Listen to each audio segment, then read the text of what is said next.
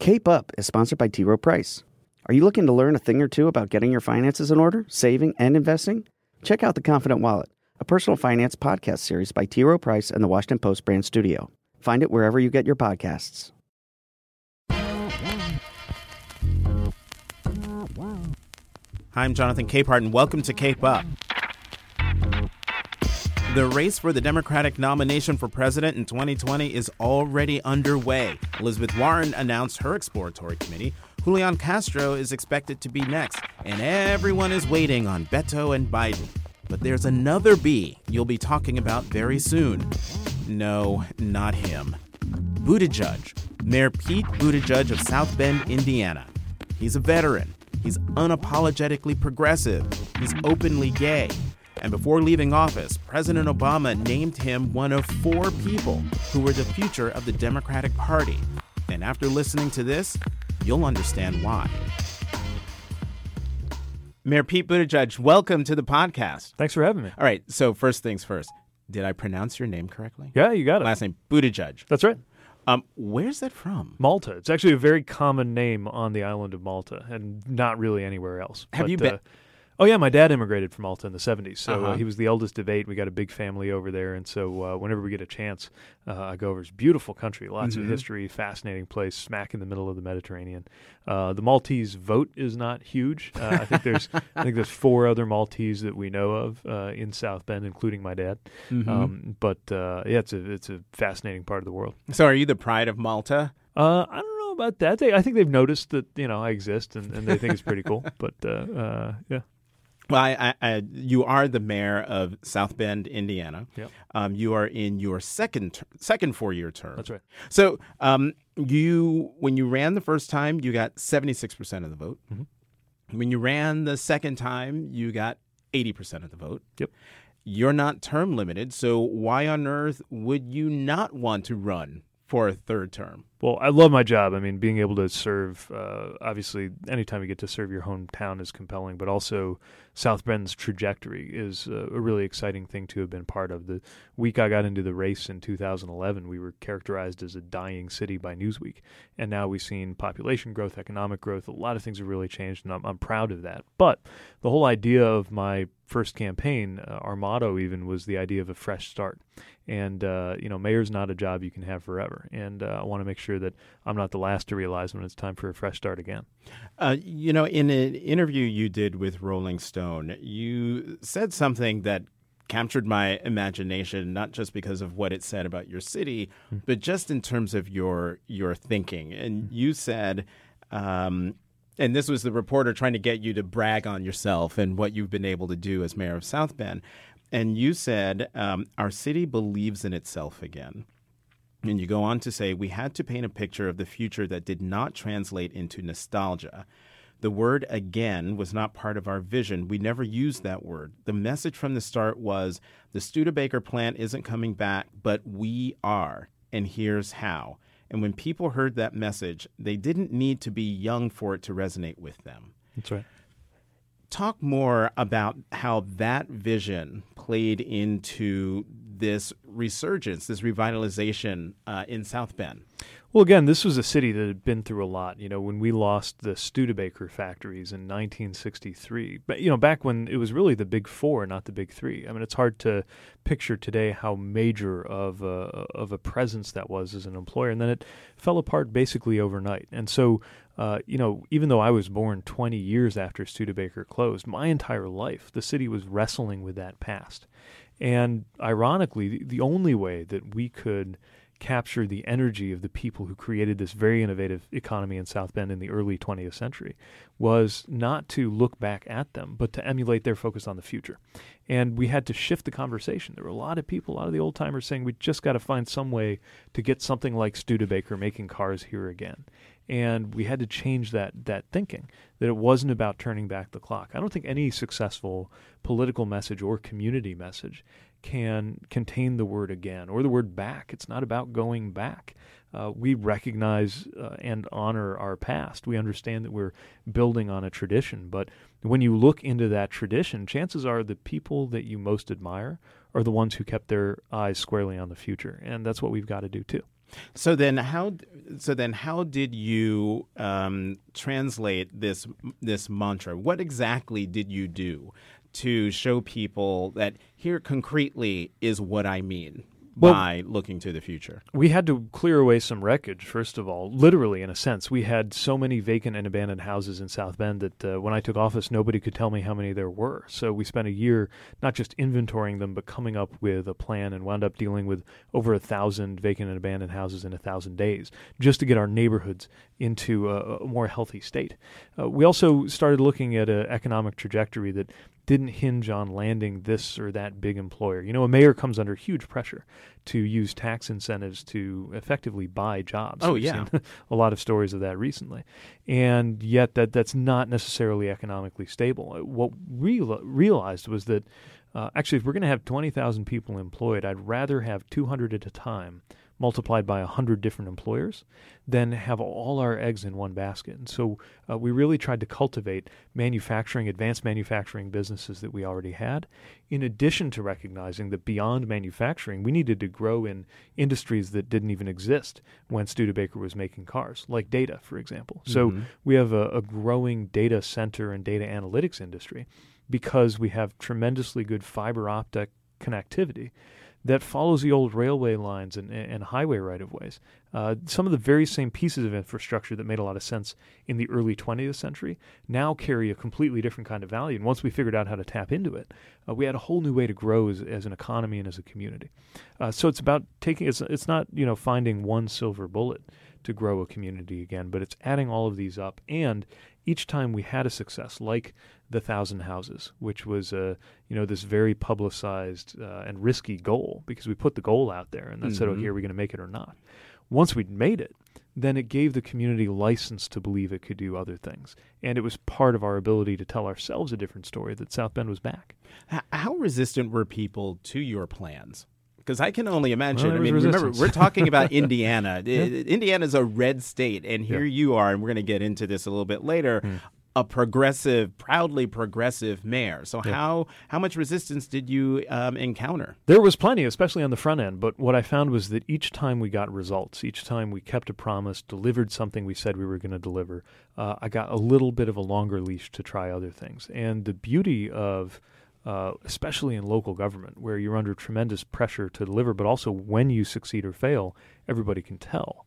There's no alternative facts, right? If there's a hole in the road, I can't say, it's the best road ever, there's no holes in it. Like, people will call you out on that, right? I mean, you could give it a shot. You could try, but I can tell you exactly what would happen. I mean, you plow the snow or you don't plow the snow. And so you're in I think this world where at the end of the day, if the reality is moving in the right direction, you actually get credit for that. And so one of the reasons why I was able to get a higher margin in my reelection than the first time around, one of the reasons why the first time we did a poll while I was mayor, we found I was equally popular among Democrats, Republicans, and independents.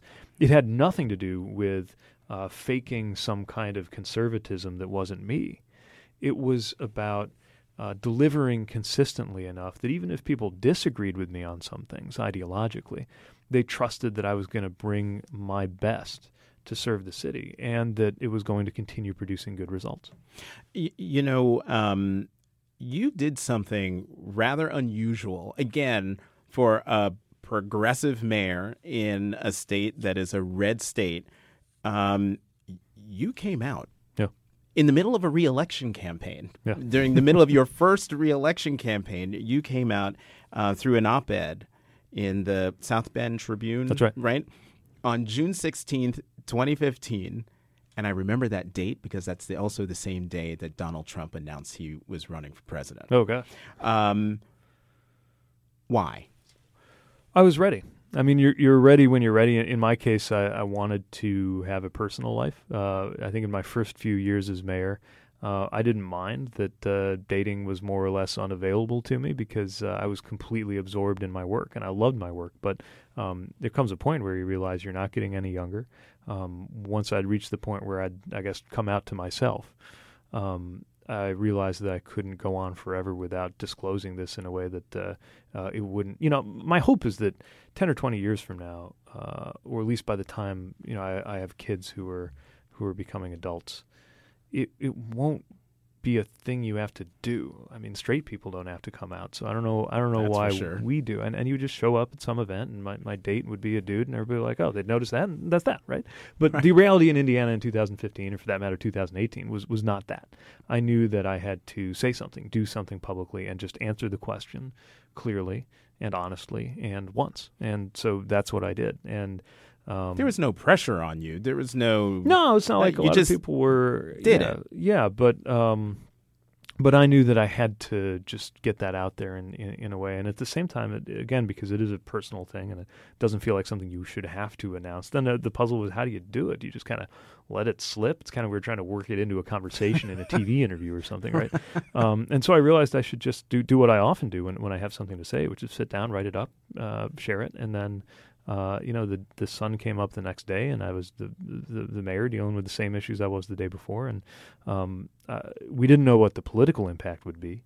There was definitely some anxiety on my campaign team, but what we found was that we just trusted that the community would care mostly about the kind of job I was doing and rate me based on that, and I think that's what happened. Yeah, that is what happened, because the political impact was you increased your margin of victory by 4 percentage points. As I said before, you won election with 76%. In the middle of your reelect, you come out, and then you win reelection by a bigger margin with 80% of the vote. And again, as I said before, and as people who probably know who you are know, you are an unapologetic progressive. Mm-hmm. What does that mean as a progressive who's the mayor of a town in a red state? Well, for one thing, I think it means that most people don't align all of the candidates, all their political choices on a left to right spectrum, and then have another dot there that says, here's where I am on that left to right spectrum, and then say, I want the person who's closest to my dot. There's a lot more to this. There's relationships. There's, again, results. I mean, the difference between, I mean, no disrespect to legislators and the work that they do, but the difference for a mayor is you deliver stuff, you get stuff done, you succeed or you fail, and people can tell, and you're accountable for that. And I think that there's a chance to keep delivering in a way that's consistent with progressive values and earn more credit among people who are open-minded. You know, I think, frankly, our country is pretty ideologically scrambled right now. I would argue that the current president doesn't even have an ideology, just a style. And so it's a good moment, again, not necessarily through pretending to be something you're not, but through engaging as many people as possible to reach across some of these partisan or ideological divides that have held us back so long. And it's certainly worked well for me in my corner of Indiana. And I think, frankly, my party should be doing a lot more of this across rural areas and red states in every part of the U.S. Well, talk more about that, about what the Democratic Party should be doing. We spent a lot of time the last 2 years pulling our hair out about what the Democratic Party should do to reach, quote, white working class voters. How do we reach those folks who turn their back on the Democratic Party, as if they were actually looking at the Democratic Party, and voting for Donald Trump? Is the party in as dire straits as it would seem? Well, first of all, we should recognize that the current leadership in Washington, especially the White House, is spectacularly unpopular, and that our party just took the House by an unbelievable margin. It's not like we should be wringing our hands. At the same time, I do think that this party continues to struggle to articulate what it is besides the opposition. And from my perspective, there's plenty to be in opposition too, but that's not an agenda. It's not a vision. I believe we need to have a vision that will make as much sense in 2040 as it does in 2020. Well, then let me challenge you. So then what is you're a Democrat. Yeah. What is the vision of the Democratic Party? Well, to me, if you want to fit it into a bumper sticker, it's about freedom, democracy, and security. And we have a way of thinking about freedom, democracy, and security that's maybe a little different than our conservative friends, so much so that we may have fallen out of practice using some of these words, especially freedom, which has unfortunately been abandoned into the hands of those who have a narrow imagination of freedom and think of it only as freedom from government. Freedom from government matters a lot, obviously. But there's a lot of other things that can make somebody unfree. Your credit card company can make you unfree. Your cable company can make you unfree. Your neighbor can make you unfree. Your county clerk can make you unfree. And so we've got to recognize that good government not necessarily bigger or smaller, but good government is sometimes the only thing that secures our freedom. And we got to explain that when we are competing with people who just want to burn the house down when it comes to government. Wait, so explain that. How is good government freedom? Well, if you can't sue your credit card company when they get caught ripping you off, you're not free. So one of the reasons we have a Consumer Financial Protection Bureau is to defend your economic freedom. For me, this is very personal because one of the most important freedoms I have enjoyed in my life that came to us during my adult lifetime was the freedom to marry the person that I'm in love with. That is a freedom that exists by the grace of a single vote from the judiciary branch in the Supreme Court. Good government brought that freedom to me that otherwise might have been denied by a county official who decided that my marriage should depend on that person's interpretation of their own religion. These are freedoms that really matter front and center in our personal lives every day. And yet we have allowed ourselves to get caught in this vocabulary as if the only freedom that matters is freedom from government. And freedom from government intrusion is pretty important, too. At a moment when we have a White House that has some authoritarian tendencies, I think it's natural for Democrats to be talking about that. So that's what I mean when I say freedom. What about democracy? Well, I think democracy is very much on the ballot. It's very much at stake right now. The history of this country has been one of evolution toward more democracy, more people in particular having access to the ballot. And that seems to have stalled out right now. It's actually becoming harder for many eligible people to vote. And so in the same way that economically, there seem to be a lot of conservatives who are more worried about a penny spent on the undeserving poor than a dollar spent by the undeserving rich. There are people who seem to be more concerned about the 1,000,000-to-1 obscure case of voter fraud than the proven case of thousands and thousands of people suffering from what I think is a much bigger fraud, which is voter suppression. That is a question of democracy. Whether or not it is acceptable to have districts drawn so that politicians are choosing their voters rather than the other way around is a question of democracy. The fitness of the Electoral College for the modern age, or any age, is a question of democracy. No. Right? At risk of sounding naive, one might think that the person who gets the most votes probably ought to be president.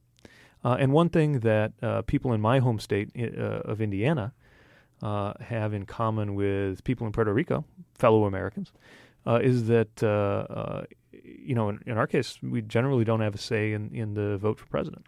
If you live in Indiana, maybe once every 40 years, does your preference over the presidency even matter? Is that a democracy? Is that democratic? I would argue that our side is more interested in that. The reason we're called the Democratic Party, that's not for nothing. And nobody else is going to stand up for some of these democratic principles if we don't shout them from the rooftops. And don't even get me started on the things that are more widely talked about, like money in politics and what that does to democracy. So I think we have a count of democracy that's very important. We have an account of freedom that's very important. Then security, which includes economic security and making sure because people don't enjoy any level of security if they can't come up with $400 to get through an emergency, which is true of a shockingly large number of Americans today. But also, if you just think of the 21st century security threats, there's this fixation on border security at the moment. Border security is important. What about climate security? What about election security? What about cyber security? These are forms of security that have been tested, not in a good way, in the last few years for America right now, affecting our lives. And it seems like we are the only people prepared to talk about it. We're up against folks who don't even believe that climate security is an issue, even as we have people losing their lives from wildfires in California to storms on the Gulf Coast, partly as a consequence of our failure to lead the world into a new era of climate security. These are issues that I think people can get, especially when we make them concrete, when they put them in real-world terms. When I talk about climate, the picture that rolls in your head is a hunk of ice falling off Antarctica, like you would get on the B-roll on cable news whenever somebody does with the polar bear with the polar bear and the pine tree. Then it sounds remote. But when I picture climate change, I picture the 1,000-year flood we had in South Bend. Soon followed by a 500-year flood, which either means I have ridiculous statistical luck or something's changing. And I think about the families who were displaced from their homes because of that. People I know. That's what climate is to me, climate change, climate security. And if one party has no answers at all and doesn't even want to admit that it's a legitimate question, then ours had better come up with answers that are convincing. I have to ask you more along the lines of the party. And you gave some, I keep coming back to this Rolling Stone interview that you did because it was very illuminating, especially when it comes to your view of the Democratic Party and the left. You said what that whole debate about whether Democrats should go more to the center or further left gets wrong is that the center of gravity of the American people is way to the left of the center of gravity of Congress. And in many ways to the left of the National Democratic Party. I read that. You can see right here. I underline and put a big star because you just articulated there what I have not been able to articulate when trying to tell people that stop saying that the Democratic Party is doing sort of the same thing that the Republican Party did on the right with the Tea Party. It's just not. It is not the same. Right. Right. So talk more about that. Well, again, because this is where people actually are. So if you look at what most people actually believe, including people in rural areas, people in the Midwest, people in what we think of as conservative areas or at least Republican areas, you go issue by issue and you find out that their views are often views that people in the Democratic Party hesitate to embrace for fear of some kind of electoral consequence, and even some of the most sensitive issues. You look at the gun debate on something like universal background checks. There's 80 to 90% agreement among Americans. My in-laws who may often vote Republican and take gun rights seriously also think that it's common sense that you ought to have some kind of background check for everybody, and yet we're afraid to mention it often. Reaching independence is not a function of just taking some geometric average between where Democrats have been and where Republicans have been. It is about trying to find answers for people in their everyday lives. And frankly, a lot of those answers and a lot of people's existing preferences are in a space that we would currently call the left. A common sense position on the minimum wage is that it's too low.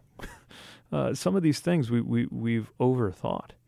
And the reality is that people already get it. How else would you explain that so many voters, in Indiana, for example, a lot of people who voted for Obama and Trump and Pence and me, these are not people who are, looking one of these ideological. things is not quite like the right? other. Yeah.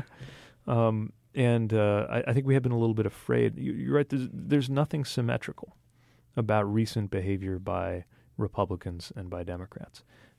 And for reasons of even-handedness, I understand why some in the press feel compelled to treat it as if it were, but it just isn't. Well, what about your contention that the country in many ways is to the left of the National Democratic Party?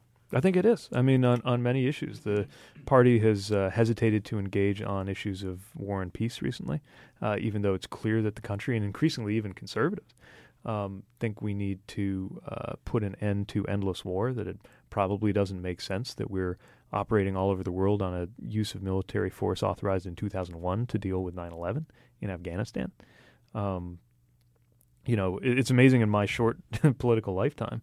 I remember 2002 when a great many Democrats would lie and pretend that they were for the war in Iraq, to see by 2016 Republicans lying and pretending they were against it.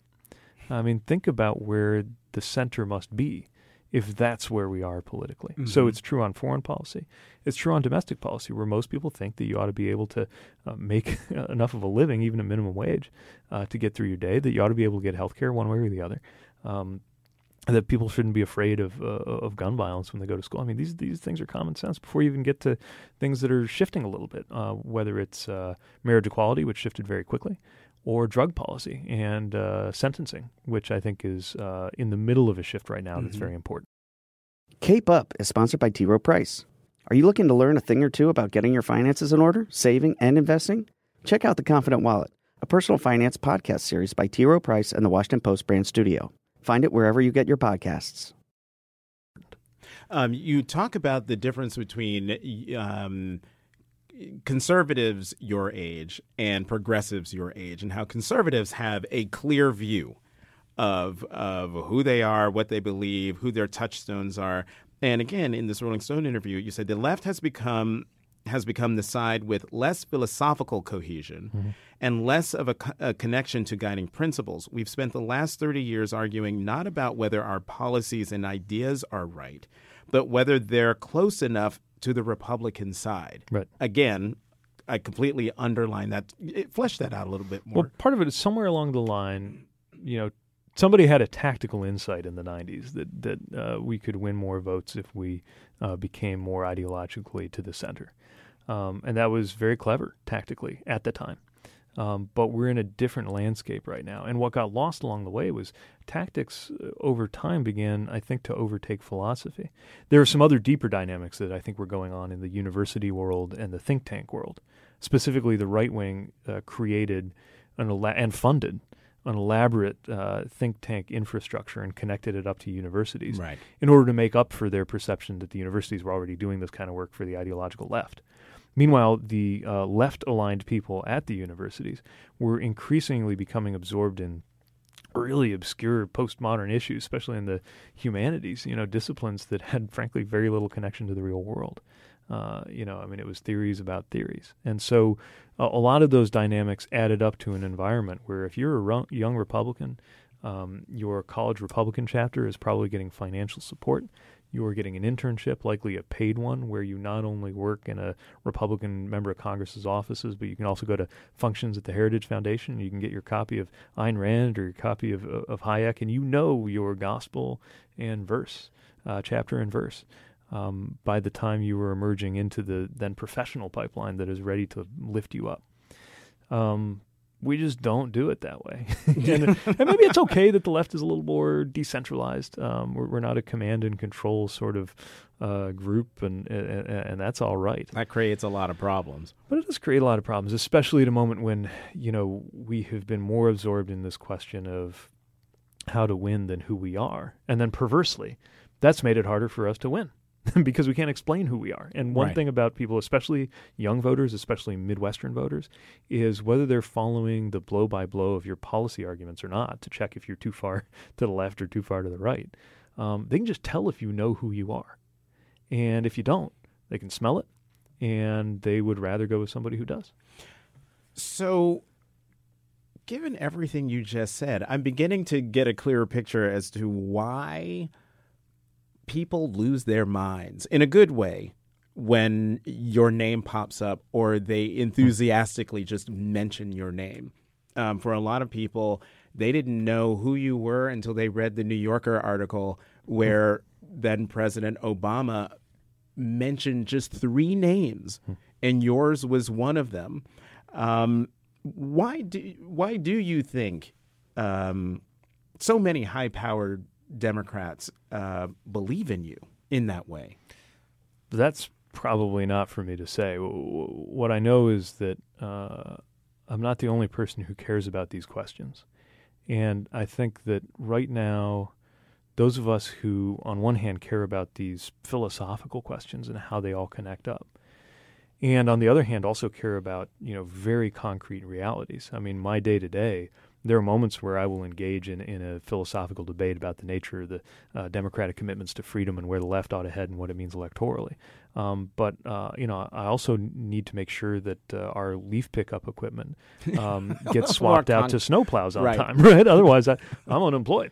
And so that relationship between theory and practice, I think, is very important. I think being a mayor gives you a great perch because as a mayor, you're in many ways your life is sort of applied political philosophy. You're taking your views about fairness and then you're applying them to some very basic day-to-day decisions. But I think there's an emerging generation of people in office who are wrestling with these big questions and these tactical ones. And there's a much bigger emerging generation of Americans who are looking for something just very different than what we've seen. And for a generation, by the way, which has more at stake than ever, right? The generation that's going to be on the business end of climate change. The generation that stands to make less than our parents for the first time in American history unless something is done. The generation that grew up with school shootings and doesn't know a world where 9/11 hadn't happened.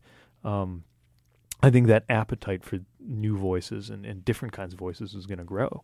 And I'm just glad that I have the privilege of being part of that conversation. So, so then, is that why you ran for chair of the Democratic National Committee? Partly, yeah, and I was not expecting to do that. Nobody sits on his mother's knee and says they want to be a party chair one day. I didn't form an ambition early in life to be DNC chair. But what happened there was I sensed that my party was at this crossroads and missing a lot of things, including connection to the industrial Midwest, including connection to an emerging generation, including adequate attention to state and local affairs and learning how to not treat the White House like it's the only office that matters. So I saw that struggle going on in the party. And then I looked at my own story and I thought, well, I'm from the Midwest and I do local government all day and I'm from a new generation. Maybe I could be the answer. And it turns out I was not. At least I didn't become the chairman. But I'm really glad we entered that conversation because I think many of the ideas that I was able to bring to the table found their way into the bigger debate about where the party was headed. And at the same time, I returned home to a job that I love and was none the worse off for having done it, other than that it was really hard work. Has the party gotten better has it been 2 years? Yeah. Yeah. Oh, gosh.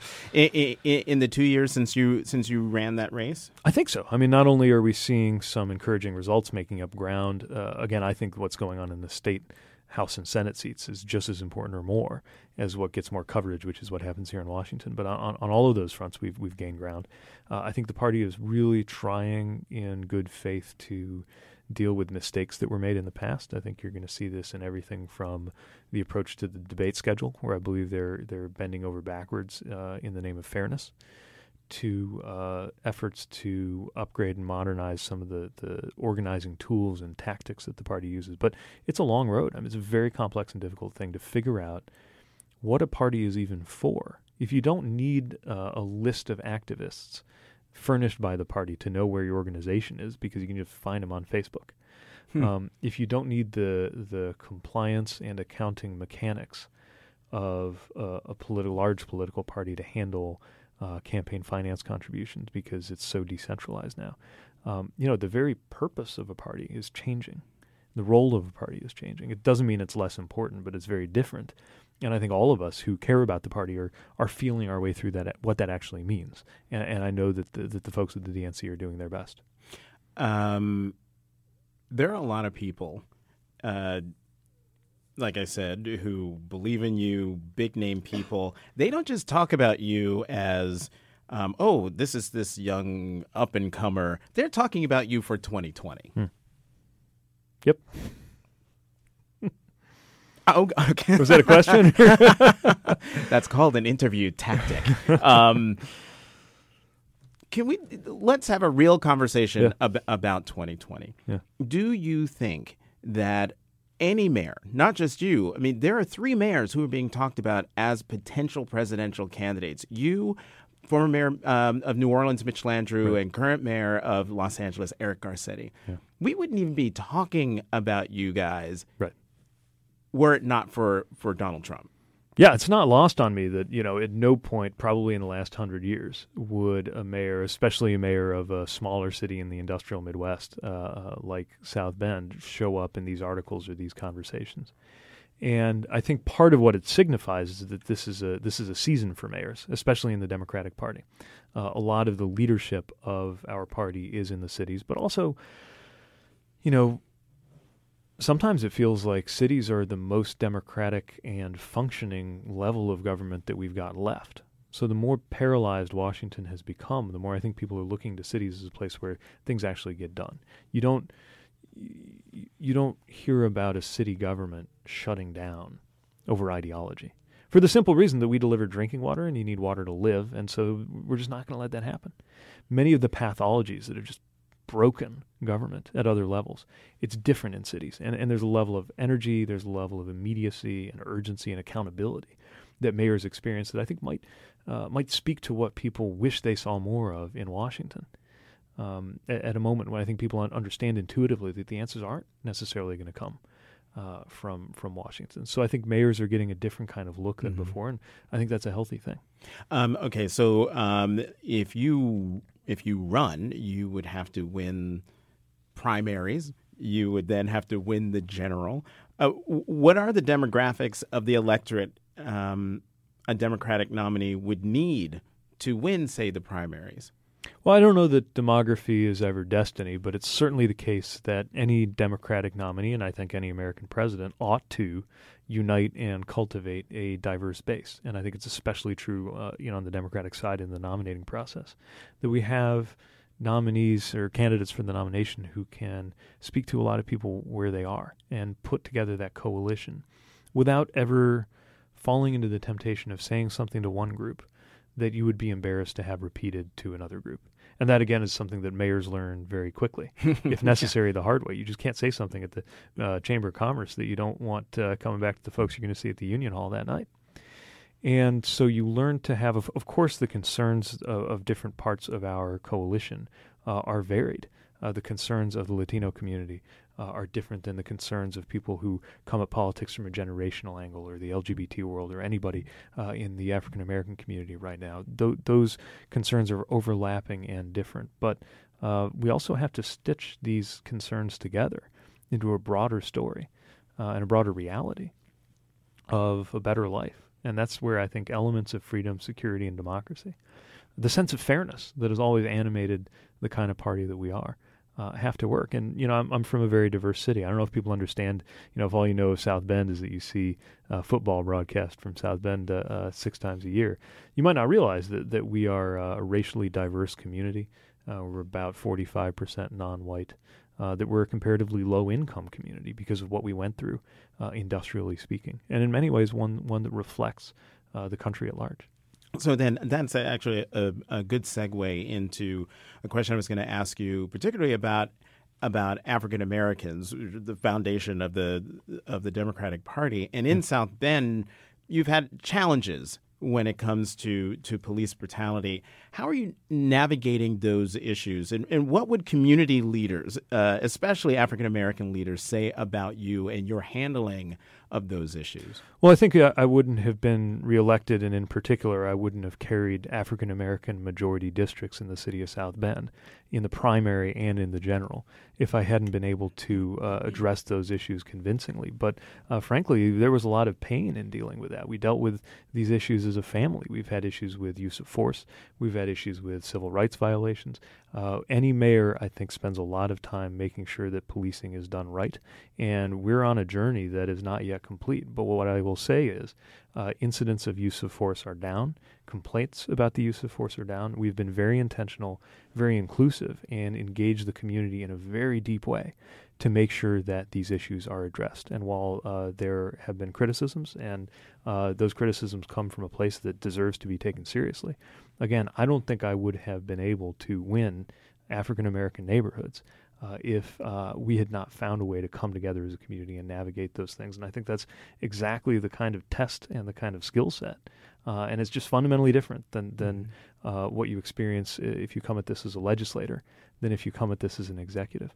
It's just different. And I would hope that anybody who wants to understand our experience does come and speaks to not just people like me, but people in the community, people in the neighborhoods, activists who care about these issues and have worked through this. Do you think your sexuality will hurt you? And how would you deal with that? Again, I'm talking about you. You're not talking about yourself, but I'm talking about you as a potential 2020 aspirant. Do you think being openly gay and a married man, so you're a married man, do you think that will have an impact on how people view you and your potential for success?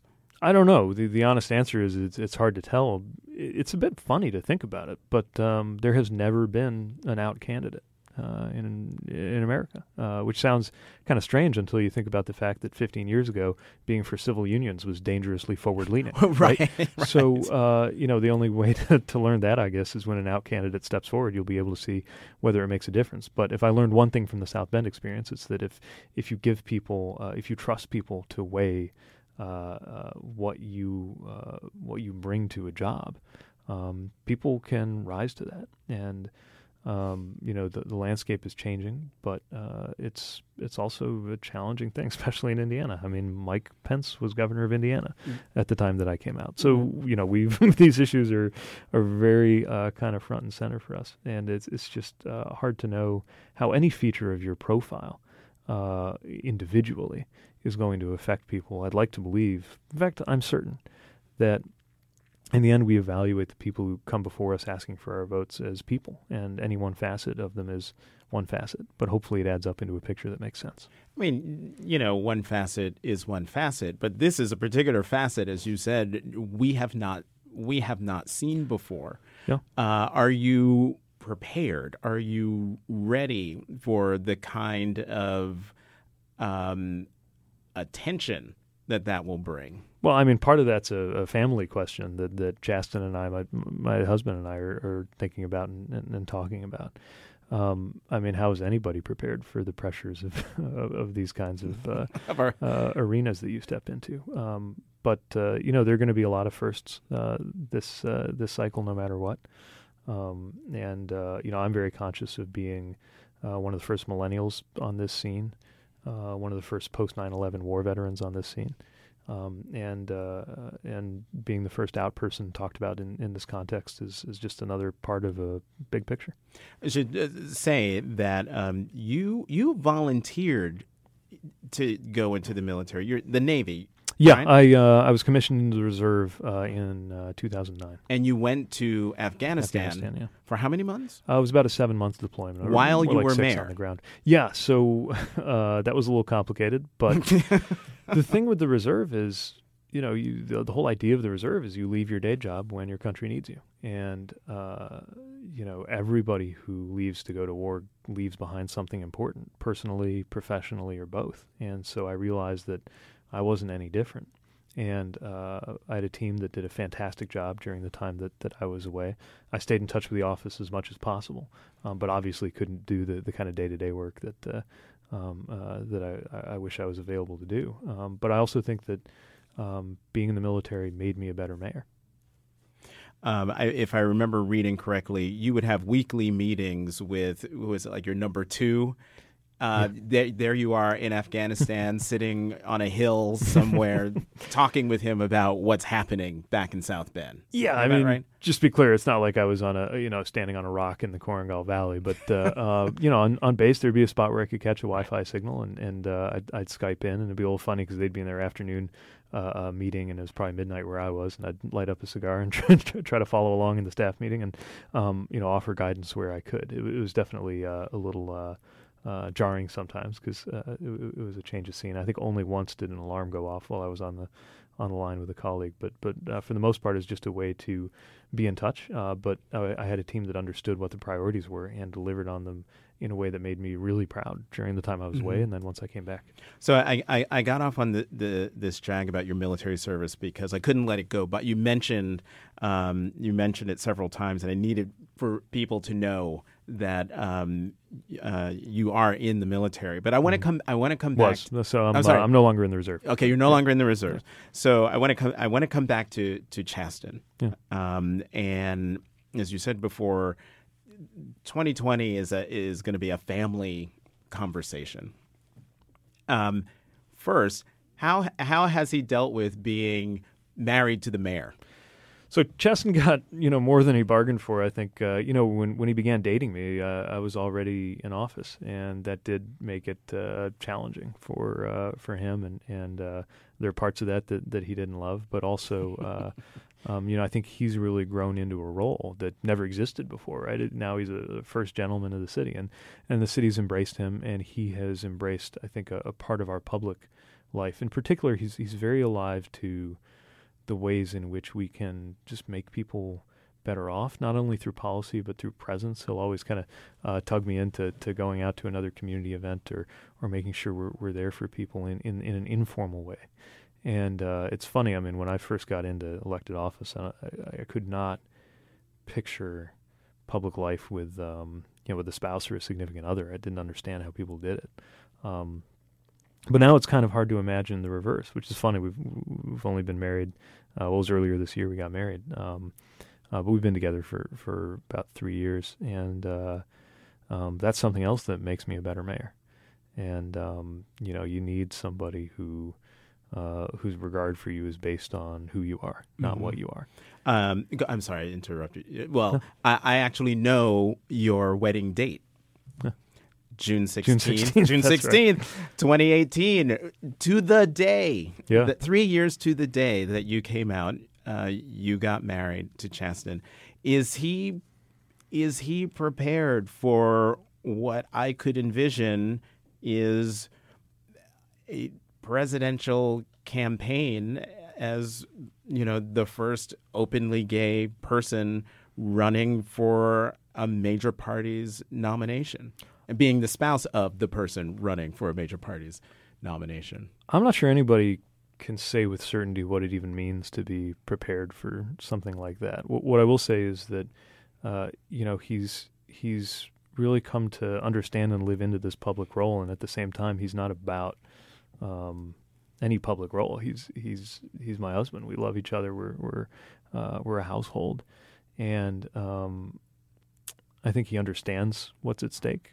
He also just believes in me. Thankfully, I couldn't do this if he didn't. I would hope so. And he wants me to make a difference in the best way that I can.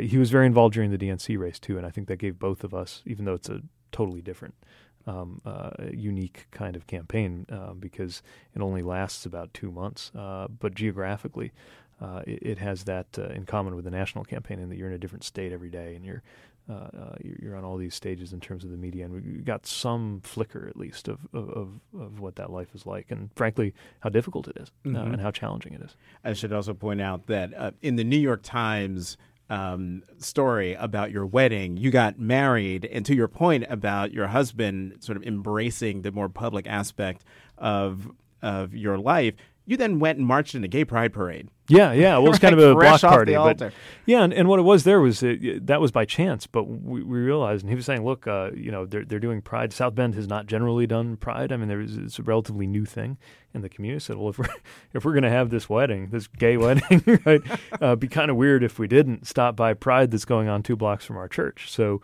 of course, we came down off the altar. We stopped by there. It was wonderful, and then we went on to the reception.